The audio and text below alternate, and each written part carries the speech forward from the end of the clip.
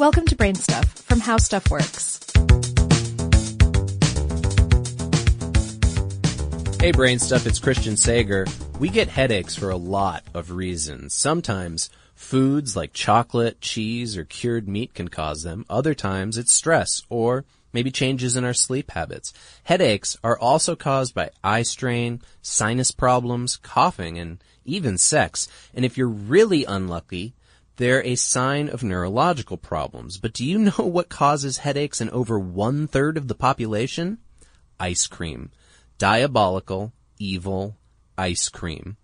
Otherwise known as a brain freeze or a, quote, cold stimulus headache in more lofty circles, the ice cream headache only requires two things. First, something cold touching the roof of your mouth, and second, a hot environment like a summer day or a sauna or a yoga class full of sweaty people. That's where we all usually eat ice cream, right?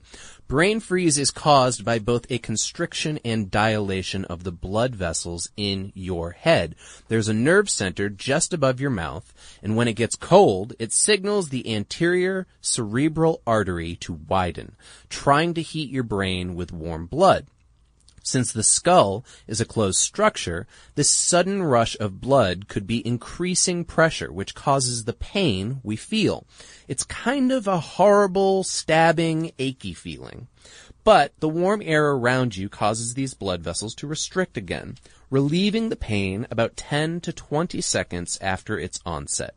This experience is reportedly similar to a migraine headache, albeit a very short one.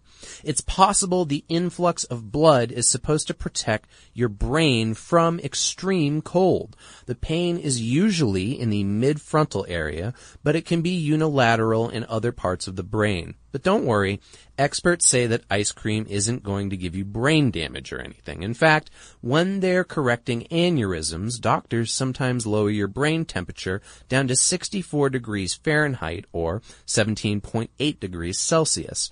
So, ice cream ain't no thing, except there's only one cure for brain freeze. Never eat ice cream again.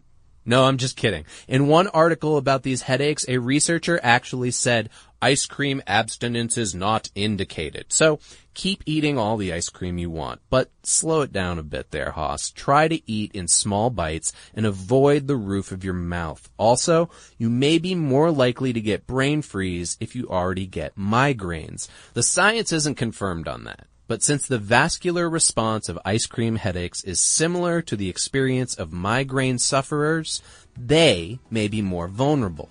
Researchers are investigating this connection now in hopes of developing even better painkillers.